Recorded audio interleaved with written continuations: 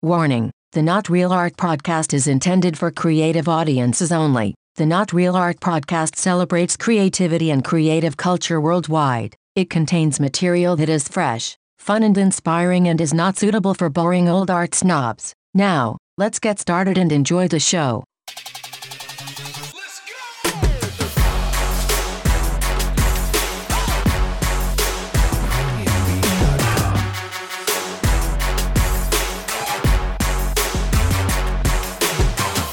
Greetings and salutations, my fellow creators. Welcome to Not Real Art, the podcast that celebrates creativity, the creative class, and creative culture worldwide.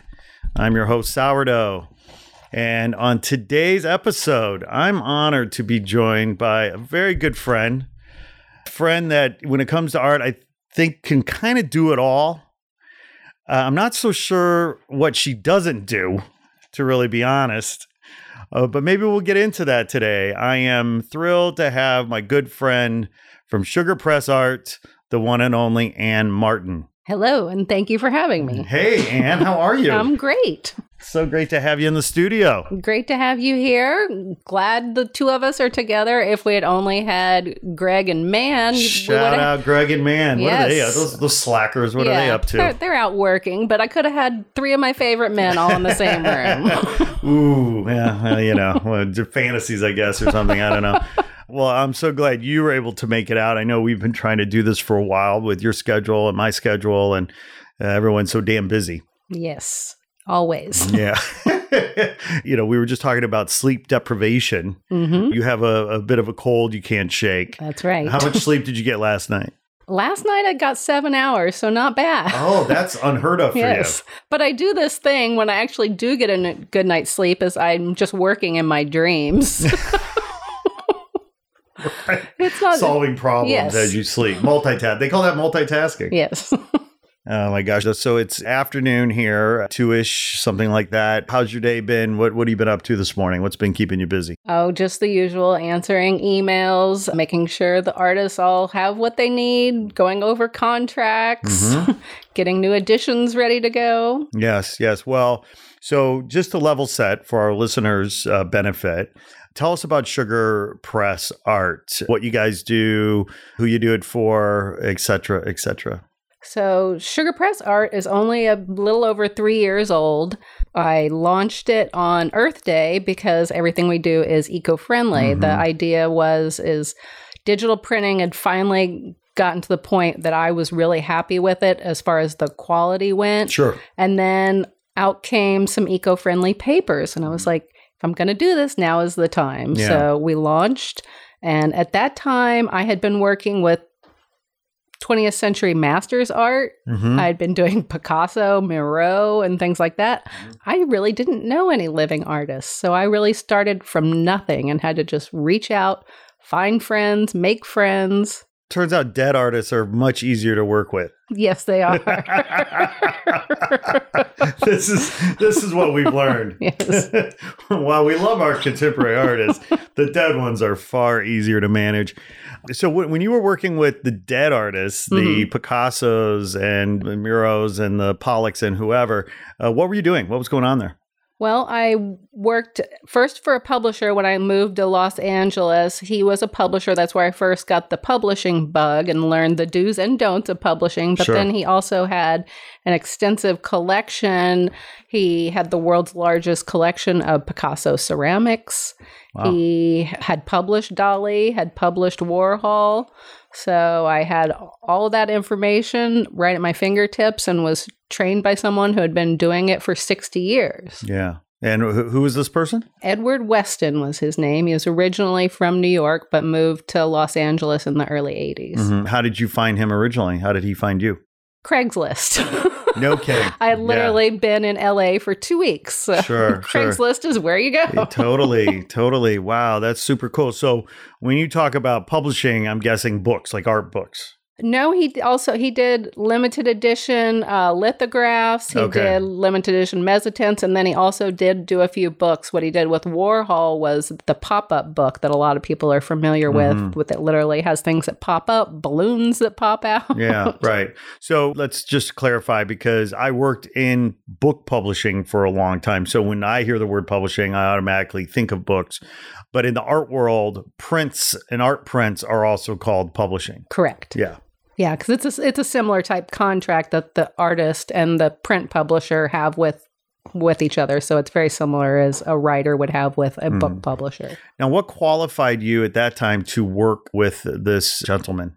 Well, I do have a degree from the University of Southern Indiana in fine art. And right after graduating, I ran the university's gallery for quite a while. Okay.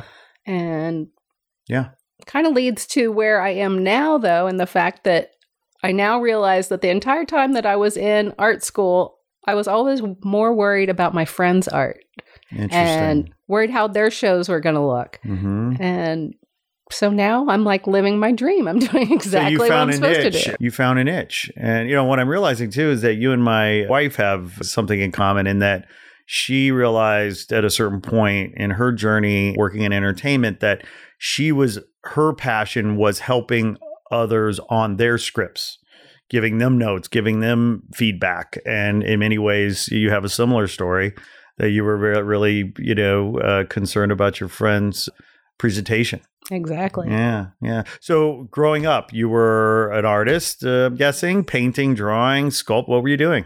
Mostly as a child, painting and drawing. On your mother's living room wall? Yes, and I did not believe in the rules of staying inside the lines in the coloring books. I thought that was ludicrous. Yes.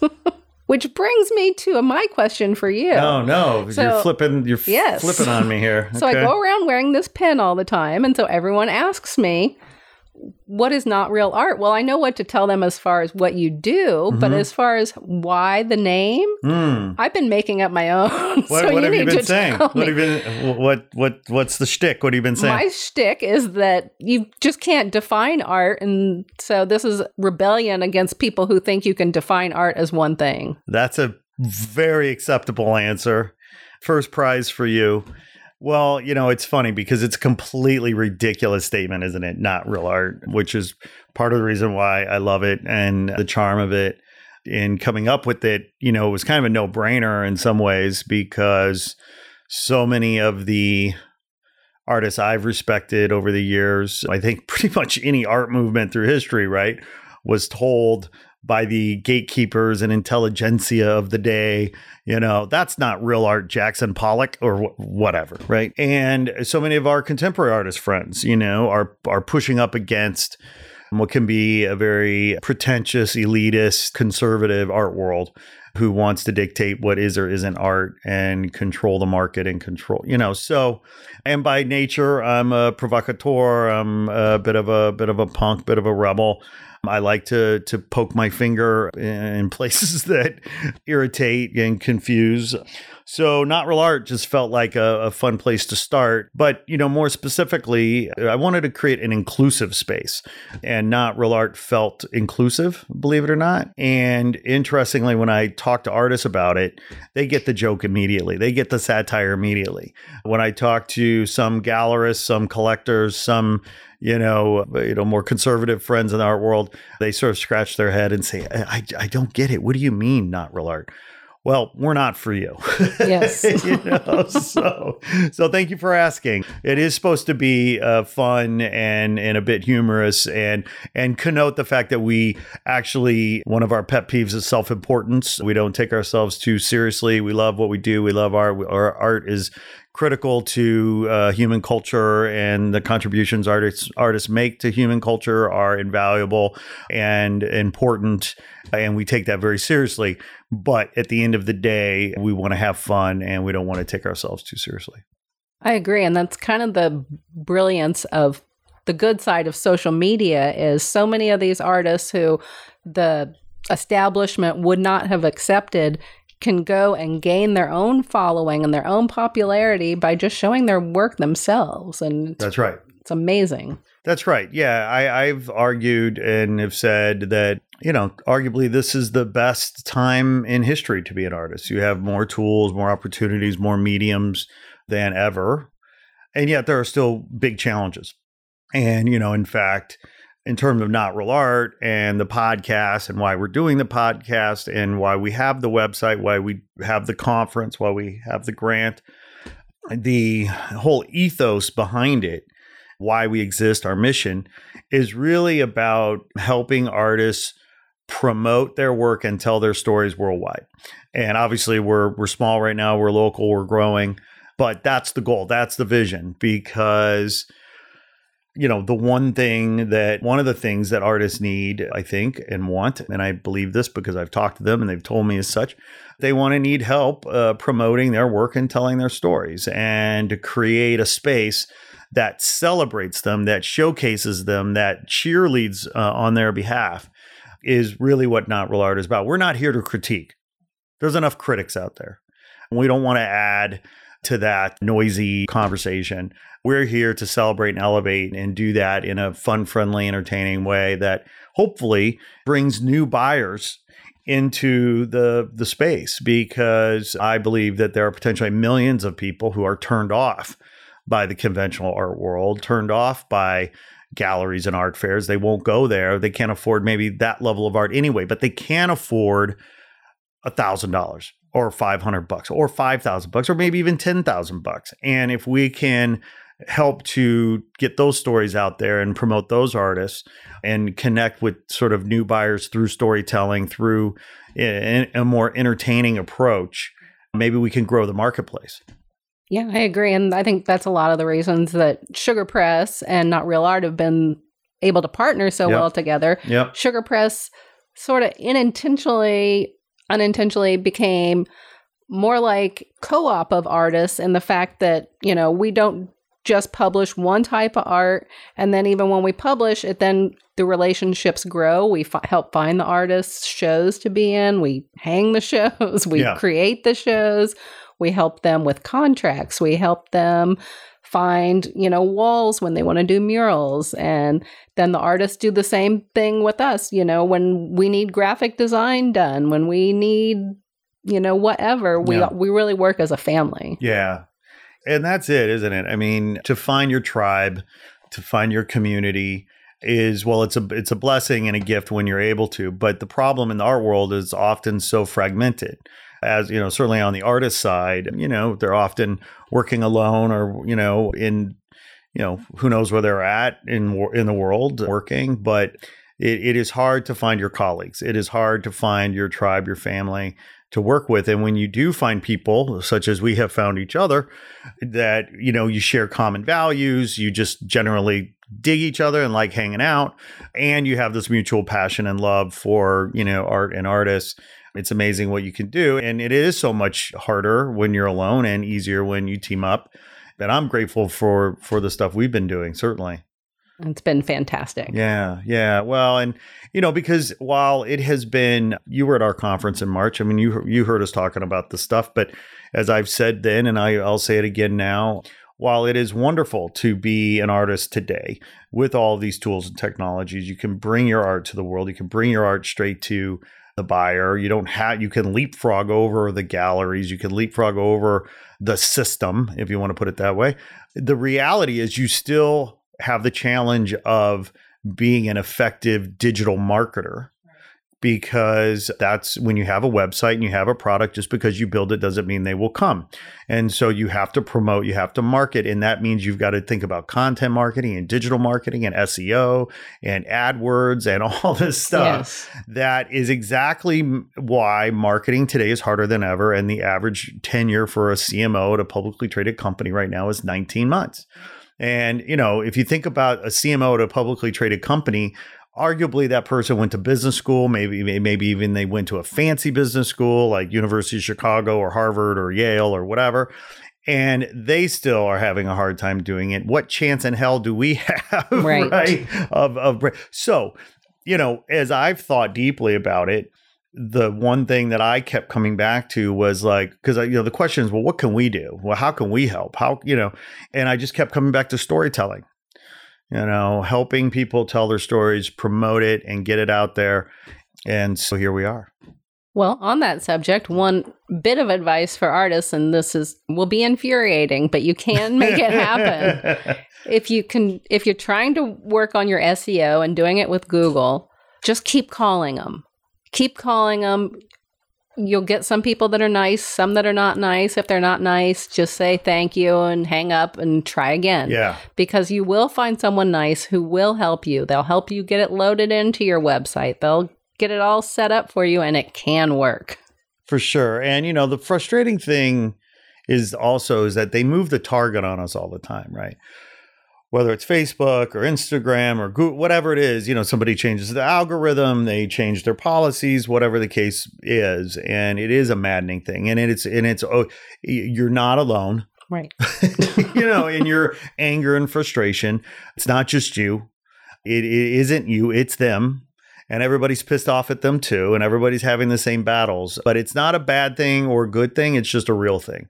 And it's reality. And so you just kind of have to embrace it.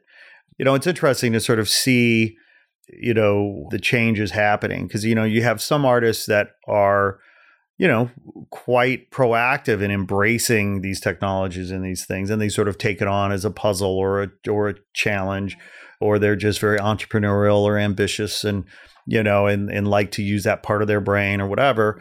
And then you, of course, have artists that don't want to go there at all. And, I don't know exactly what they're doing to promote or sell their art, but it's not going to sell itself. No, it does not.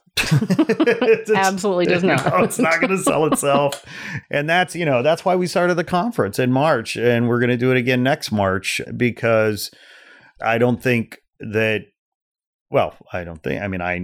majority of artists out there don't have good business practices. And if we can bring knowledge sharing and bring experts and bring other colleagues to a room, to a space, so that we can all meet and learn from one another, then, maybe we can start changing that. I think that, part of the problem is the fragmentation, because it's easy to feel like when you're alone and you're striving in your silos, it's easy to get pessimistic, and it's easy to think that the challenges are kind of insurmountable or not worth the effort or whatever.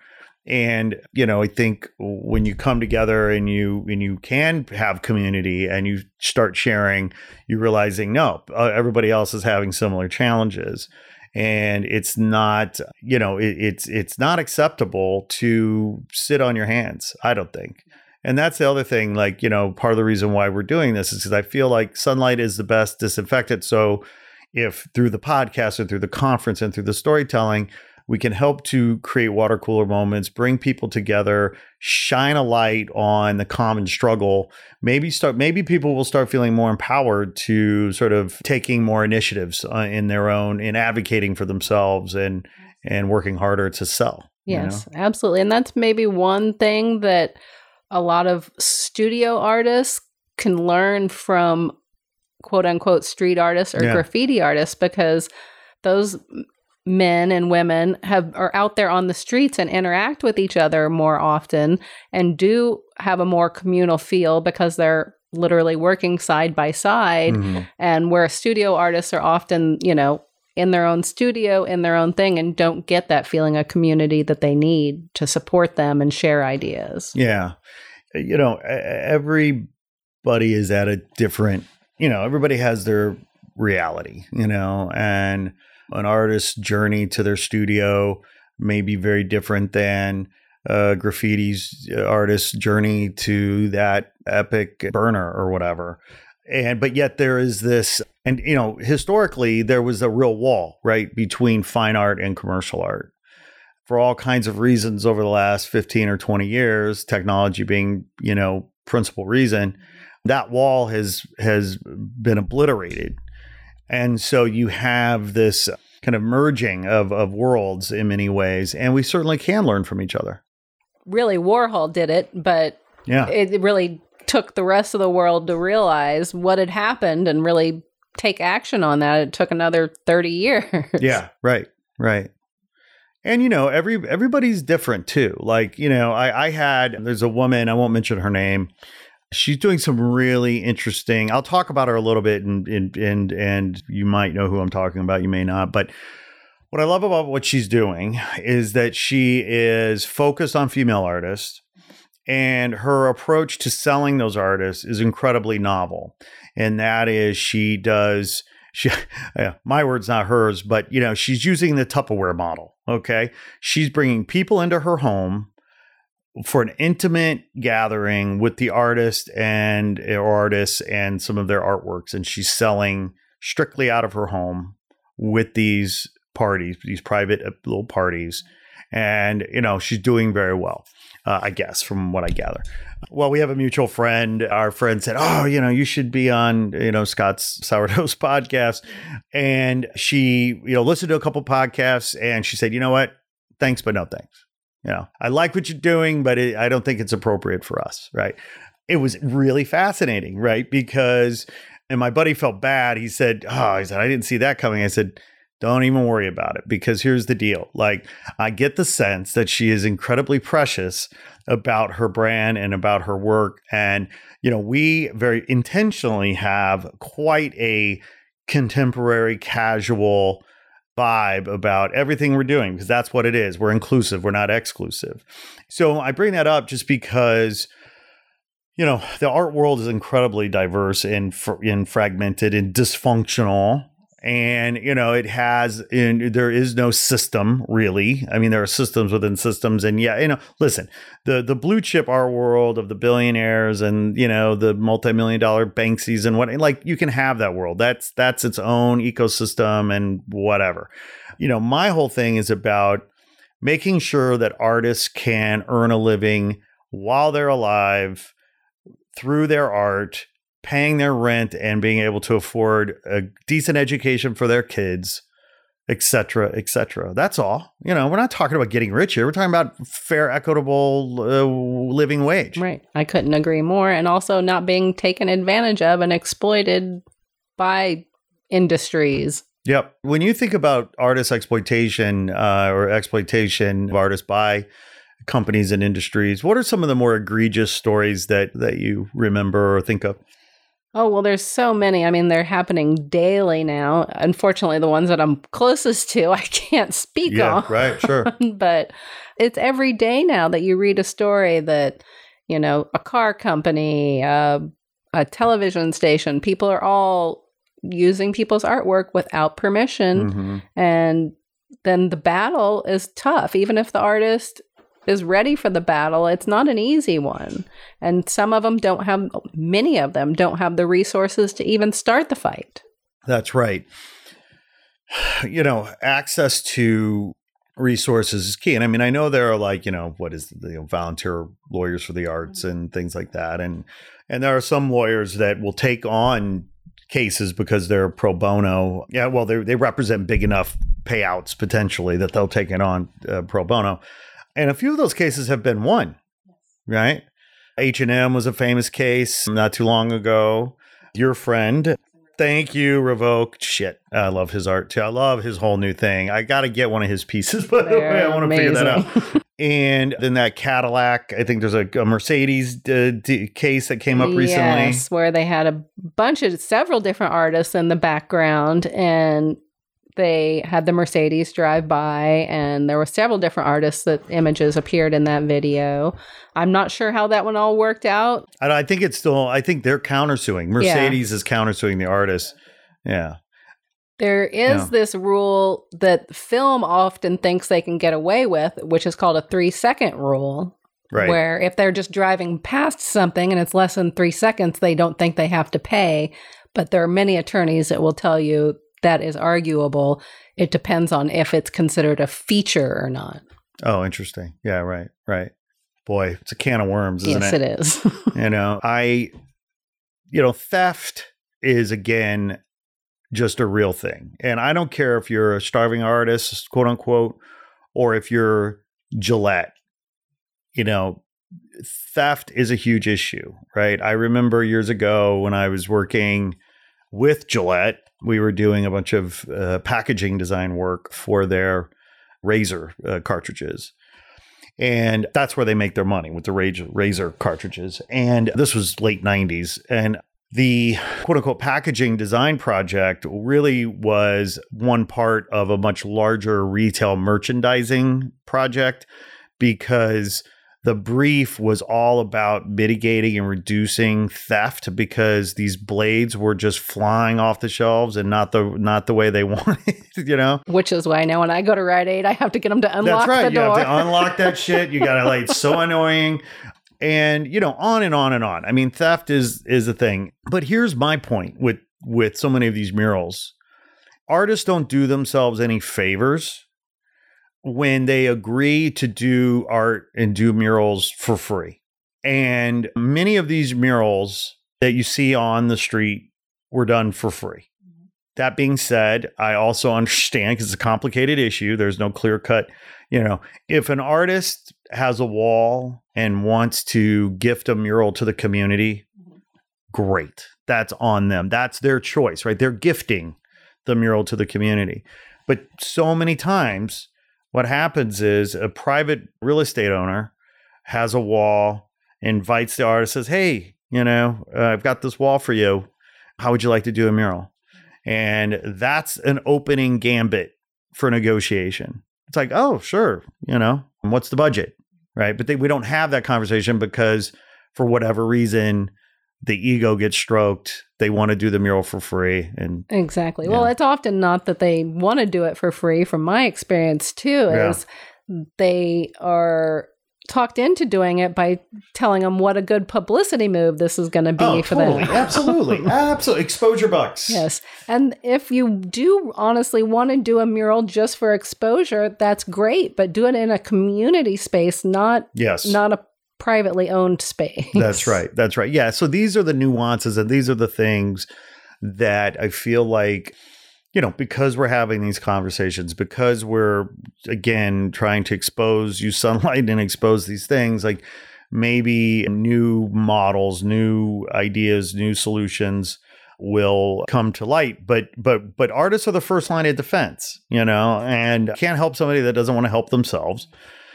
And it should be a negotiation. And again, I'm not talking about getting rich. I'm talking about a fair, rational approach to earning a buck. I have this theory but this kind of idea, I haven't quite hashed it all out, but, because we want to overcomplicate it, and I feel like I have this, there's this tendency of me to try to, try to find potential solutions to problems, right? So if an artist wants to make, $100,000 a year, right? Because they feel like that's a good amount of money for them. $100,000 is a lot of fucking money. I don't care who you are. Okay, cool. That's your goal. Now you know what the goal is. Okay, how many hours in a week? How many hours in a week's in a month? So on and so forth. Break it down. Whatever that hourly wage is. The first bit is to know what your time's worth. Right? You can't negotiate if you don't know what your time's worth. And if you had a number, let's say it's $50 an hour, and you figure that wall is going to take you 40 hours, right? Plus materials, plus the rental of the scissor lift or whatever it is. Okay. Like that becomes your rock bottom, your walk away price, right? And then what I would say is, because you, whatever that number is, let's say it's $5,000. I would say double it and call it 10 grand, because then you've built in the margin. You've created space to negotiate, and you know what your rock bottom is. Yes. And if they can't meet that, then you walk away. Yes. And that's something all artists should know, especially if they're dealing with any sort of corporation. Corporations are negotiators. That's what they do by nature. Yep. So they are not going to start with their best price, nor should you. Yeah. Well, and the other thing that I think artists fail to realize sometimes is that they devalue the work for all artists everywhere. As soon as they agree to work for free, then they're basically, harming the craft. Exactly. And and then that corporation, that company, that person, whoever it may be, getting this stuff for free, will then expect it free the next time, and a different artist will then be in the exact same situation. That's for sure. And, earlier we were talking about this merging of the commercial art and fine art world. The commercial art world, and, I think about it, because I come from that world of, marketing services, creative services, advertising, branding, packaging design, that kind of thing.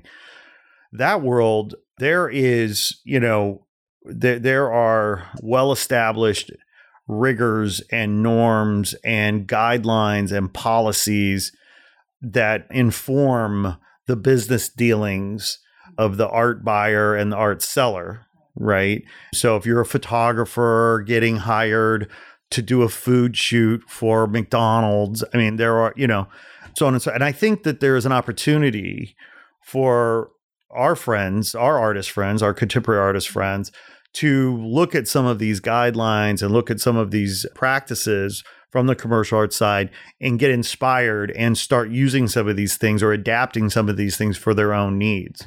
You're completely right. And there is a lot of things that can be learned, and photographers are great examples. Even a lot of photographers that cross over from the commercial to the fine art world, they have that background and they know the difference between work for hire and their own work. And that's a lot of things that painters need to understand too, is that when you're doing work for hire, you're giving away all your rights. So you better be getting paid for it. That's right. Hell yes. Hell yes. There's a premium to that. There should be a premium for that. There should be a premium for a rush job. There, all these different things. And, and so many of the things that, you and I know, and we've talked about, it's like, look, it's not okay for you to complain if you haven't taken the proper steps to protect your copyright, filing it, with the government. I make that part of your practice, right?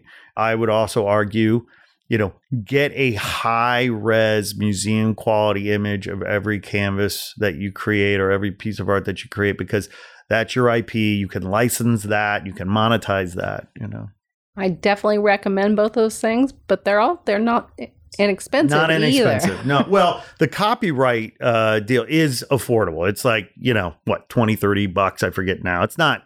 It's 35 or 55, depending on which version you want. That's right. And I think you can do multiple pieces on one application. It's tedious. It's annoying. And nobody likes going on the government website. It's like going to the fucking DMV or the dentist. You hate it.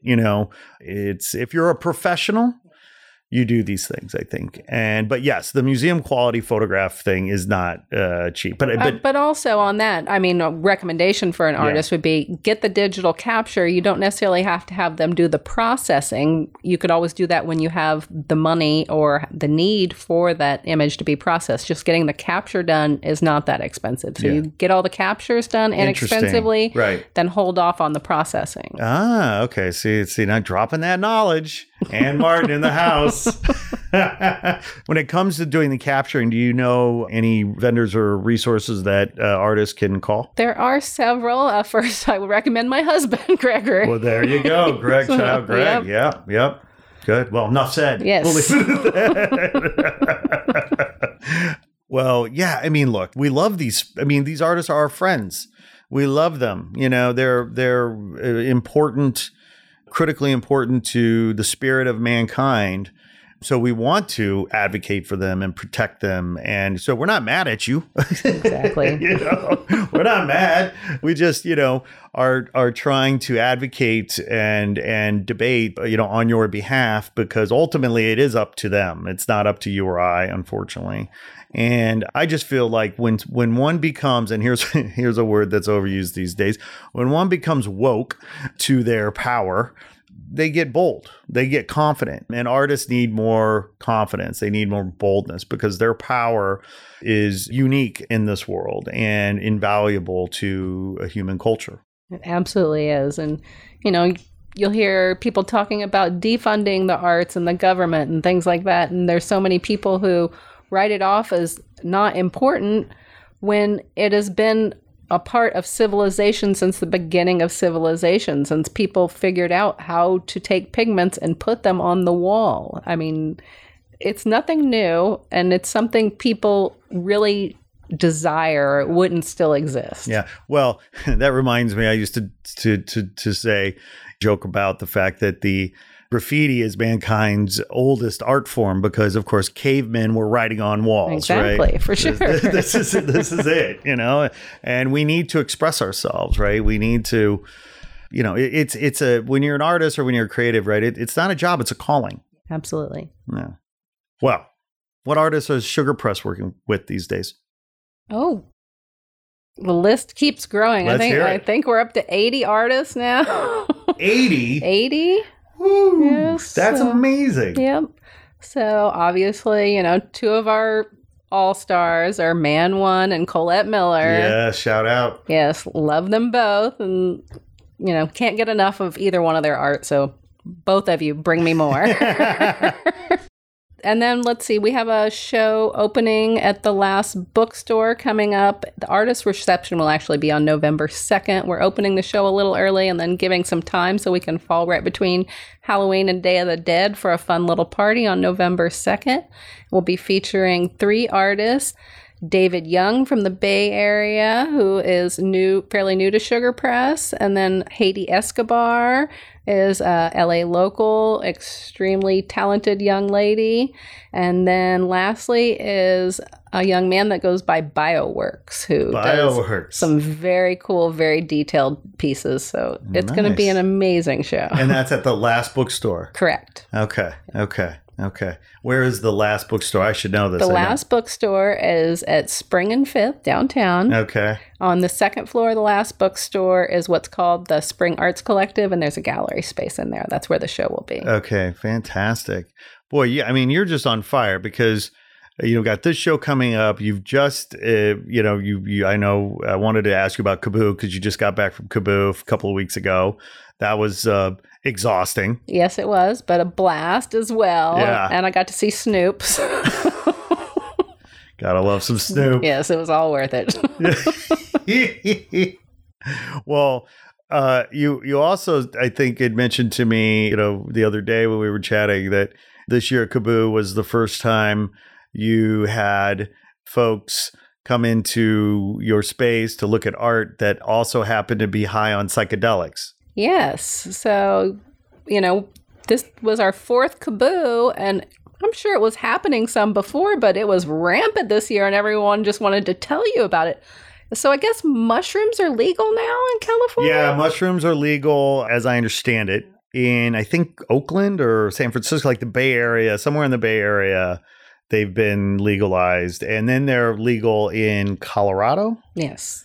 So I guess that freedom just made everyone feel like they were free to talk about it and share their experience. Yes. But it was a very interesting, very funny thing because they were all mostly people from their late 30s to early 50s who were doing the psychedelics, but they all had used the buddy system like a grown-up should, where they had a sober friend with them who would then, come into the conversation and go, "Excuse my friend," and they're not making sense. They're tripping right now. Talk about a good negotiating opportunity. Like, okay, so you want me to be the sober one? Okay, what am I getting out of this? How do we put up with your ass for 8 hours? But I had never had an experience of trying to sell art to someone who was on psychedelics before. And were sales better or worse? Sales were great. Yeah. I'm not sure how I did with the people who were tripping, though. I'm going to have to brush up those skills. Yeah, well, it's a delicate touch. But speaking of... No, this print is not melting. No, it's not, I assure you. Yes. And they did want to touch a lot, too. Yeah, they wanted to touch the art a lot. Of course, yeah. No, sorry. Can't do that. But I would like to give a few more shout-outs to some of the amazing artists at Kaboo. Aaron Yoshi was there with us, Gloria Muriel, and Amanda Lynn, who is the art director of Kaboo and also showed with us this year. Some really strong powerhouse ladies. Fantastic. Well, do me a favor. Let's get them on the podcast. Of course. Yeah.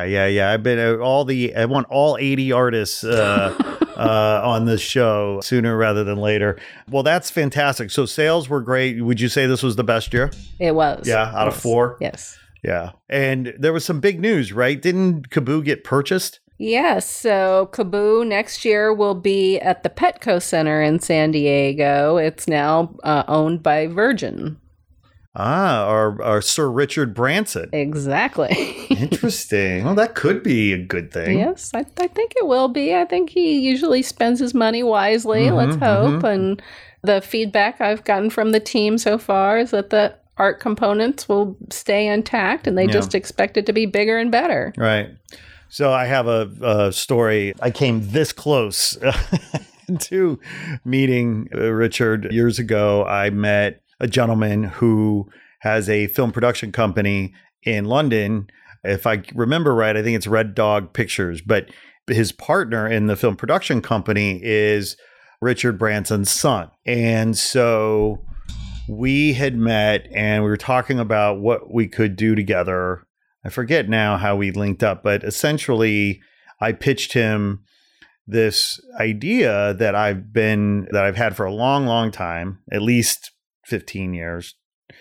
And now the idea has been realized, but in some ways, but Virgin was the perfect brand for this. I said, we need to essentially do a art competition, and the winner will be chosen because of Virgin has trains and magazines and, any number of properties.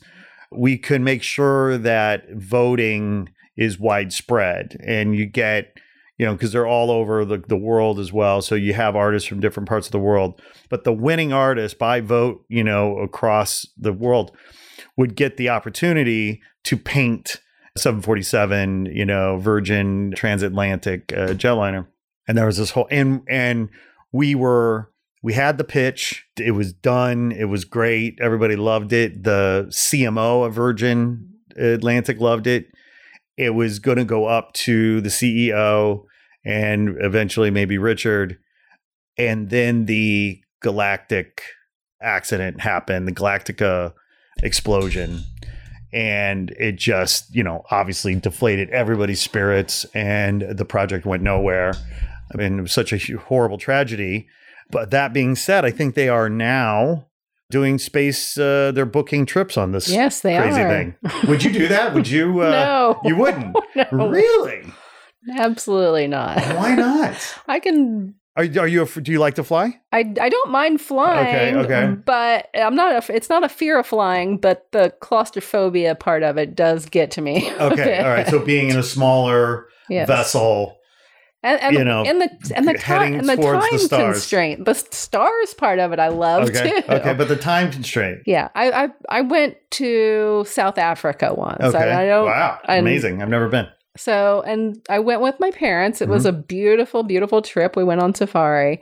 On the way back, though, my mother really failed on the planning part of the trip. And on the way there, we made all kinds of stops and it was beautiful. On the way back, we literally left Botswana and went back to Indiana and were either on a plane or in an airport for 48 hours straight. Brutal.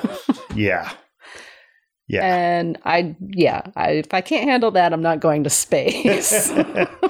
Well, yeah, I don't know. I think right now, my understanding of it, it's a very cost prohibitive, right? So, good luck affording it. I think the ticket's like $100,000 or something.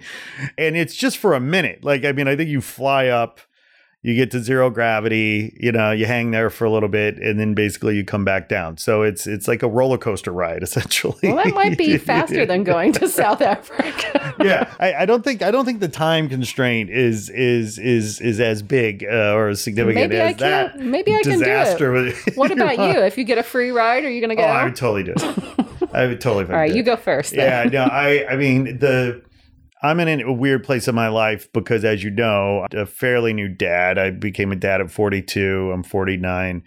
And, being a dad, being a parent, having kids, it's just crazy and it's scary and it's exhausting and it's inspiring and it's frustrating and it's beautiful and, all those things.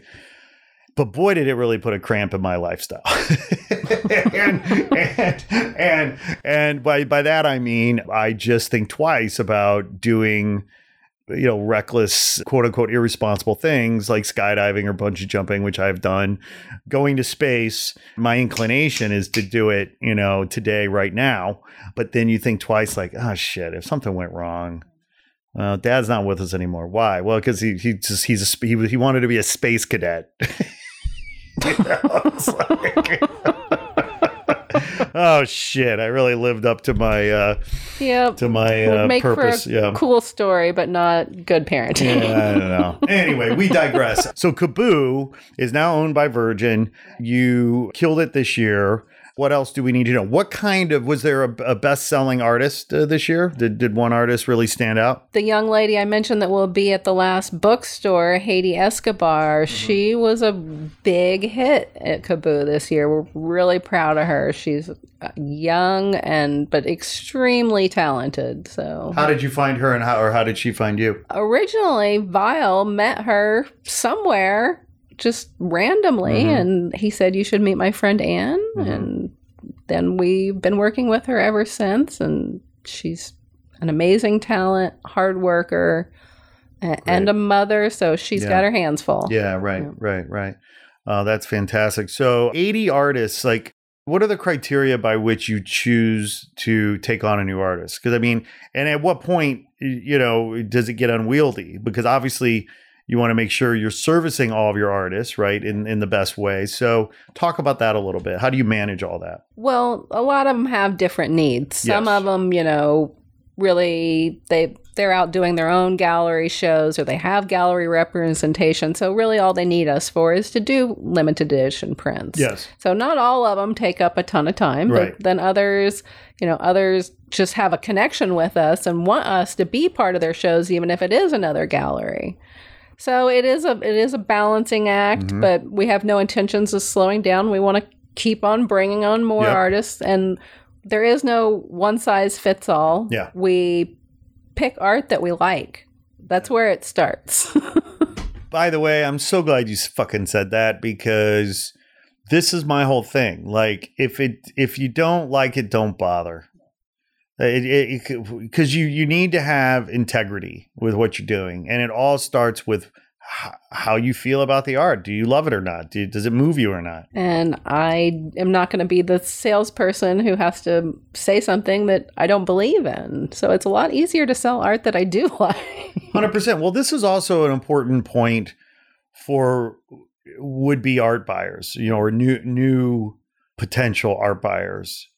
Because, there's a certain segment of the art world, right, that wants to, out of their own self-importance or whatever, want to make it a very precious, a very complicated thing. And at certain levels, it is a very precious, complicated thing. I understand buying a Picasso at Sotheby's auction is its own kind of thing.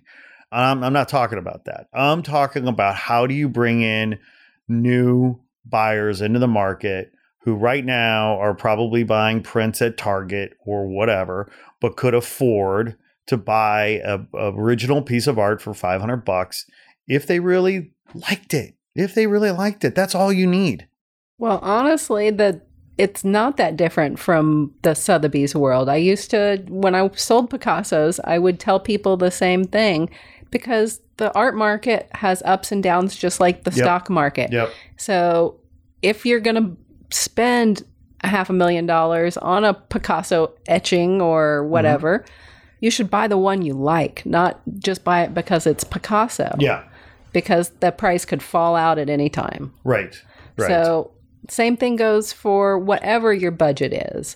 Buy what you like. But to speak to buying something at Target versus buying something from an artist that's not mass produced or wasn't just a design, nothing against designers, but wasn't just a designer hired to do a piece that then was printed 50,000 times. Right. For your $75, $100 purchase, there are artists out there doing limited edition prints that are in those price points. Yes. There are young artists out there who have originals that are, close to those price points, where instead of a print, you could have a painting for $500 to $1,000. And then you have something that you really love. And it's not just decoration that you're going to change when you remodel your kitchen. It's a piece of art that you love, and you can have it the rest of your life. Yeah, it could even, should become an heirloom that your kids hang, and, any number of things. And I appreciate you pointing that out. I mean, that, I do get cynical because I feel like, the auction world has become just a money laundering kind of world. And there's, that shit's going on too, right? There's no love. It's just about the money. There's no love for the art, right? But there are clearly people that are, collecting for the right reasons. But yeah, I mean, and again, getting back to why we're doing Not Real Art, I mean, you and I know this, there's way more art, original art available for sale, priced between $100 and $50,000 than $50,000 and above. And more people to buy that art, if only they feel empowered to do so. Yes. And you don't need anything more than just a love for what you're looking at. Yeah. Right. And it's very easy to do. Get on Instagram, get on Twitter. If you see somebody you like, send them a message. Yeah. I'm not sure a lot of the public realizes that a lot of the artists are that easy to get in touch with. Right. I have a piece of art hanging in my house that I get so many compliments on. And people always say, that is so cool. Where did you get that? I said, I bought that for $5 at a flea market. Yep. And I reframed it. And you think it's really something remarkable. And by the way, it is remarkable. I saw it. I saw the potential. I knew what it was. And but it just spoke to me. You can find shit that speaks to you too. I mean, I think that, because there's in any economy, right? There's a supply side and the demand side. We've talked a lot about the supply side, how do artists, how do they set themselves up for success or failure, but I mean, what can they do to be more effective in their sales? But then there's the demand side and, how do you grow demand? And, the current model that we have, the gallery fair auction model, is just one model. It's just one model. There is plenty of potential models out there. Innovation just doesn't happen in our world very much. It doesn't. And I mean, you guys are innovating. I think what we're trying to do, I hope, is innovating and innovative. This woman that I talked to, I wish she would come on our show. And what she's doing with her whole Tupperware party thing, I think that's incredibly creative and innovative, So there's ample opportunity. And, it can't be a one size fits all because it's too much of a diverse world. The artists are not a monolithic community and nor are art buyers. So, and the time is becoming even more critical and important for people like us to continue what we're doing, get the word out to the artists and help support them because the gallery model is becoming more of a corporation all the time. Los Angeles hasn't necessarily faced this yet, but one of the biggest art galleries in New York now went into Chelsea and bought up most of the galleries that had been known and treasured as, reputable galleries are now owned by one giant conglomerate. Yeah. And LA will be next. Yeah. So innovation, business models. You and I worked on a project in the springtime that I would argue was somewhat innovative and interesting. The context was a fundraiser, right, for a school. And in this context, the way we did it, right, was in this context, the school is the gallery, right? So most times with fundraisers, artists are asked to donate their piece so that money, all the money goes to the school or to the organization, right? And, artists oftentimes do that because they're, nice, good people who want to give back and help the community, what have you. However, and I would argue that's exploitative and a loser when it comes to helping that artist make ends meet and pay the rent. What our school, you and I, the school that we worked with, what they didn't realize was that a gallery split with an artist is 50-50. When I told them that it was 50-50, the woman was like in shock. She's like, I can't fucking believe that, you know? So there's a lot of ignorance and a lot of not ignorance. I mean, there's ignorance, but naivete and just, people don't know, right?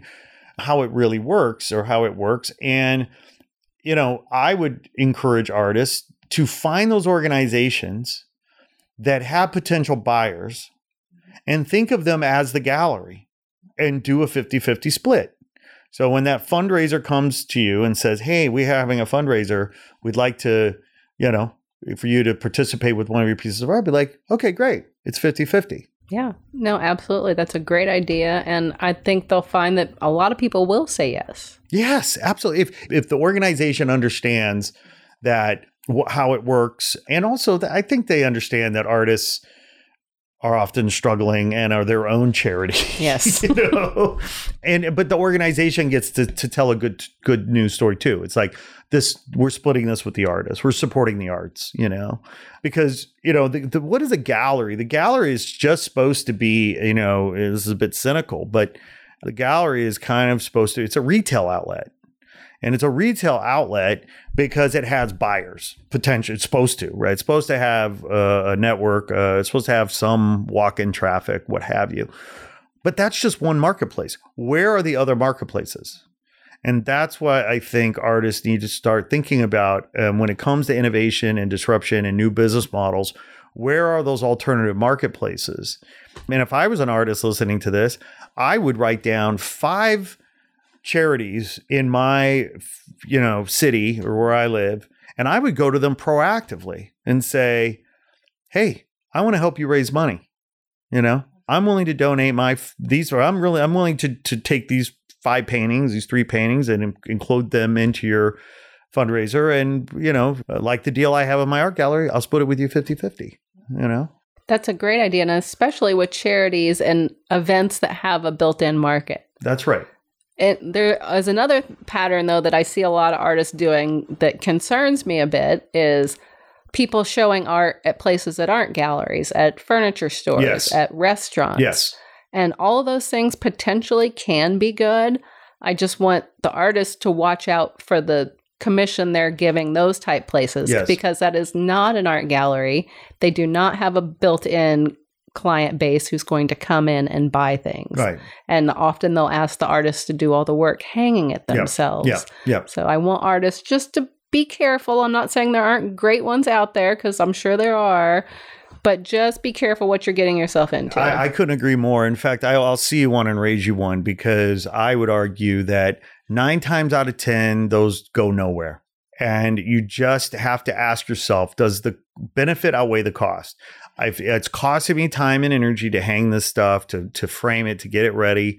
Then I got to hope, once I get it all up, then I got to hope that somebody knows enough to answer questions if somebody asks about that piece. Is the sell-through really going to happen? Right? Are there exceptions? Of course. I'm sure there's a good example or two out there. I just would say, but they are the exception. And you have to do that math of saying, like, does the benefit outweigh the cost? And I would argue 9 times out of 10, it's not. And so just pass on those opportunities, because also it's about your brand, right? As an artist, like, do you want your art associated with, with barbecue ribs? I don't know. I mean, I can tell this one because it was a secondhand story, and I don't even know the people it was about. But a friend told me the story the other day about meeting a photographer, and he was so excited because he was having a show at a mattress store. By the way, though, that's fucking amazing. I totally approve of that. I kind of want to go. I'm dying to see what it looks like. That, but I want to be able to jump on the mattresses, and I want to fuck on the mattresses too. As long as we can jump and or fuck on the mattresses, I'm all in. That is brilliant. I was told it is high-end mattresses. High-end mattresses. Well, this is see that now. That is one of those exceptional opportunities that you just have to. Well, by the way, like, if I'm that mattress company, I would be more interested in working with artists to license their art to wrap my mattresses in their art, so that each mattress is something more interesting than just a a white rectangle. Absolutely. Or license some artwork to wrap on the outside of your building, or have someone paint a mural and draw people in that way. Yep. Well, Ann Martin, you and I could just do this all day long. We could. We gotta do this more often. Will you come back and play podcasts with me on a more frequent basis? For sure. Okay, great. So we've talked about getting your artists on board. We've talked about you coming back. We've got to get Greg back here. I mean, our future's bright. Yes. Well, I adore you. Thank you for all you do to support our efforts here. And I look forward to working together at DesignerCon. We have that coming up. That'll be a heck of a lot of fun. And by the way, we'll see you October 19th for our Not Real Art, the exhibition featuring our grant winners, our 12 grant winners. Hopefully, it'll be a nice turnout. I want that for our winners. So yeah, we got a lot coming up. We do. Very busy. All right, my friend. Thanks for coming. Thank you. Hey there, thanks for tuning in. Please be sure to like this episode and share it with your friends on social. And if you haven't already done so, please be sure to press subscribe and follow us on IG at Not Real Art Official. We appreciate the support.